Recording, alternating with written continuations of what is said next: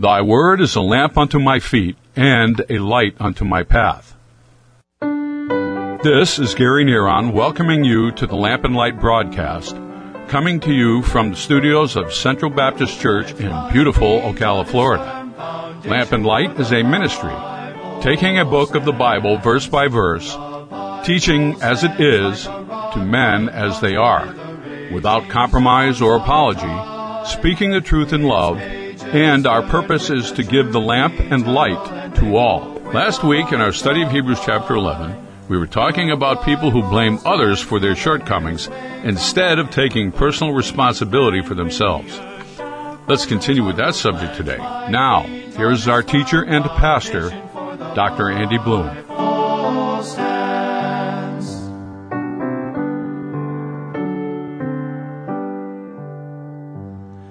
When one moves to another culture, climate, customs, and an accent or language, it's hard to stay.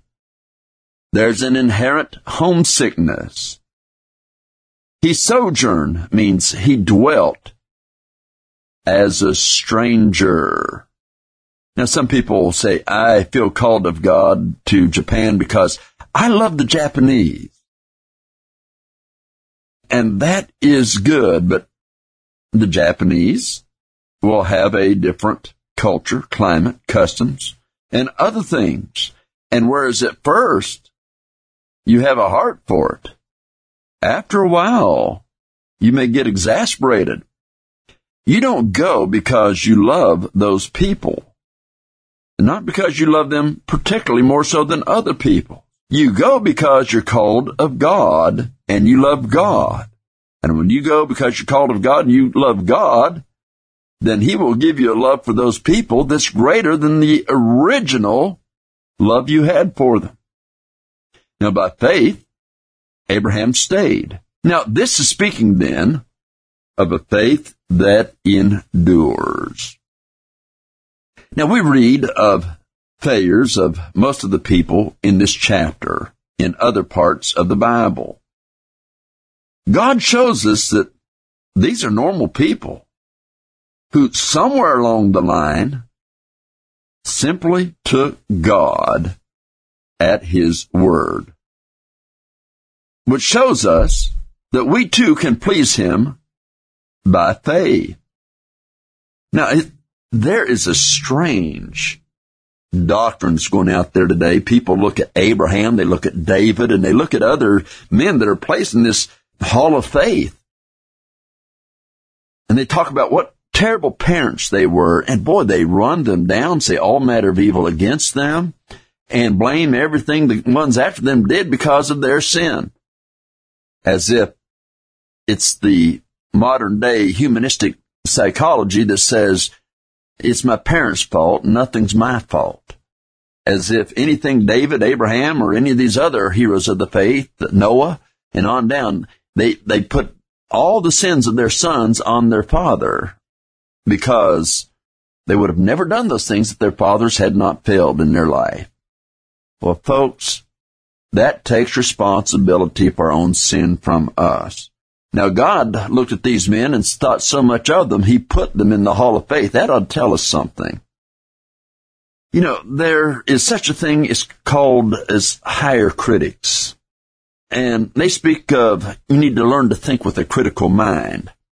But my friend, don't think of it with a critical mind of the Word of God. The Word of God is absolute truth. There is no error in it all. God never ever made a mistake in any of His judgments, in any of His decisions. They were always altogether righteous.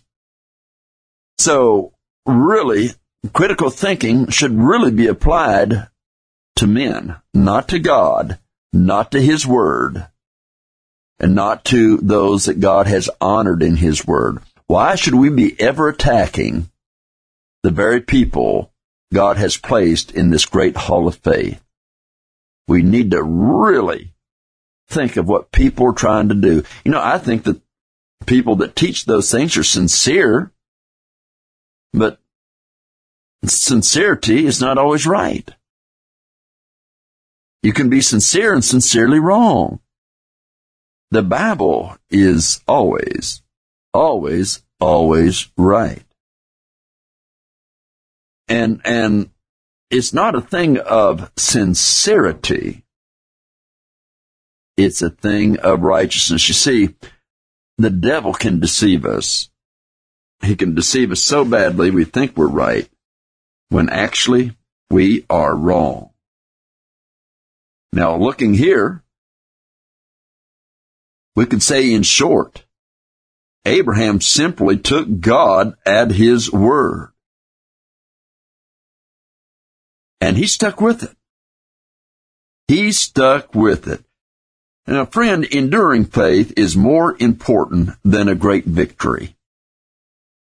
You may have a great victory somewhere along the line, but I want the man that is still faithful years down the road. I can remember having church and a guy coming in and building a large bus route, built it larger than anybody else. But within a year, he was gone and in the world. But that guy that has stayed here for 20 years and longer, he's been bringing boys and girls in year after year after year. And in the long run, he's brought in more than the other guy, and he's seen more souls saved. I'd much rather have enduring faith than one great victory. So we go on to verse 10, and it says, "For he looked for a city which hath foundations, whose builder and maker is God." And we see Abraham look for a city.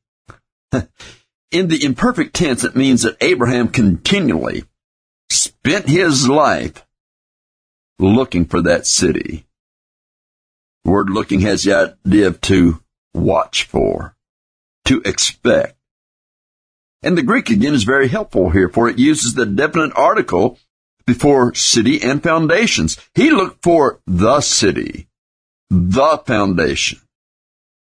We're reminded of Revelations chapter 21-22.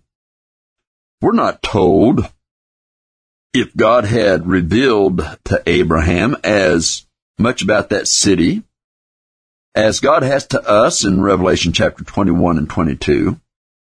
But we do know this. Abraham believed him about it. Abraham knew there was no city on earth as this city. Abraham had eternity set in his heart. Now, there are some that will ask, is this speaking of the earthly Jerusalem sometime in the future? Well, Abraham actually went to Mount Moriah, where the Dome of the Rock stands today, to offer Isaac. And Abraham also met Melchizedek, priest of the Most High God and king of Salem, which was Jerusalem. But what we need to understand is that all earthly homes are temporal homes. He looked for an eternal city. Let me read to you that city from Revelation chapter 21, beginning with verse 10 and going through verse 27. Please listen as I read this. "And he carried me away in the spirit to a great and high mountain, and showed me that great city, the holy Jerusalem, descending out of heaven from God, having the glory of God, and her light was like unto a stone most precious, even like a jasper stone, clear as crystal. And had a wall great and high, and had 12 gates, and at the gates 12 angels, and names written thereon, which are the names of the 12 tribes of the children of Israel. On the east, 3 gates. On the north, 3 gates. On the south, 3 gates. And on the west, 3 gates. And the wall of the city had 12 foundations, and in them the names of the 12 apostles of the Lamb. And he that talked with me had a golden reed to measure the city, and the gates thereof, and the wall thereof. And the city lieth 4 square, and the length is as large as the breadth. And he measured the city with the reed, 12,000 furlongs. The length, and the breadth, and the height of it are equal. And he measured the wall thereof 144 cubits, according to the measure of a man, that is, of the angel. And the building of the wall of it was of jasper, and the city was pure gold, like unto clear glass. And the foundations of the wall of the city were garnished with all manner of precious stones. The first foundation was jasper, the second sapphire, the third a chalcedony, the fourth an emerald, the fifth a sardonyx, the sixth a sardius, the seventh a chrysolite, the eighth a beryl, the ninth a topaz, the 10th a chrysoprasus, the 11th a jacinth, and the 12th an amethyst. And the 12 gates were 12 pearls. Every several gate was of one pearl, and the street of the city was pure gold, as it were transparent glass. And I saw no temple therein, for the Lord God Almighty and the Lamb are the temple of it. And the city had no need of the sun, neither of the moon, to shine in it, for the glory of God did lighten it. And the Lamb is the light thereof. And the nations of them which are saved shall walk in the light of it, and the kings of the earth do bring their glory and honor into it. And the gates of it shall not be shut at all by day, for there shall be no night there. And they shall bring the glory and honor of the nations into it. There shall in no wise enter into it anything that defileth, neither whatsoever worketh abomination or maketh a lie, but they that are written in the Lamb's book of life. Now you think of this city coming down out of heaven. It has 12 foundations. Each foundation is a precious stone of one kind or another. One is a jasper, for an example. We're told one is a sapphire stone. And evidently these are translucent stones which a light would cast many colors from it. The height, as we saw, it was the city being 4 square, and it was 12,000 furlongs. And somebody said, well, how much of a distance is that? If we put that in our measurement, we'd say the height was about something like from Maine to Florida. It's width something like maybe Denver, Colorado to the Atlantic Ocean in width and in depth. So it's 4 square. The golden city, the gold is so pure, it's almost like transparent glass. The gates are pearl. Jesus said, in this house are many mansions. And then Jesus is the light of it. And the Bible tells us that he is, in his glory, 7 times brighter than the sun. So you think of a city that large and being able to look up from the new earth and see those 12 foundations, those pearled gates, and that huge city hanging above the earth, lighted 7 times brighter than the sun, and all those glorious colors coming off of it. Then you begin getting an idea of the city for which Abraham was looking. And that's why the castles and the palaces of this world seem like shacks, and he just decided he was just as well off to stay in a tent.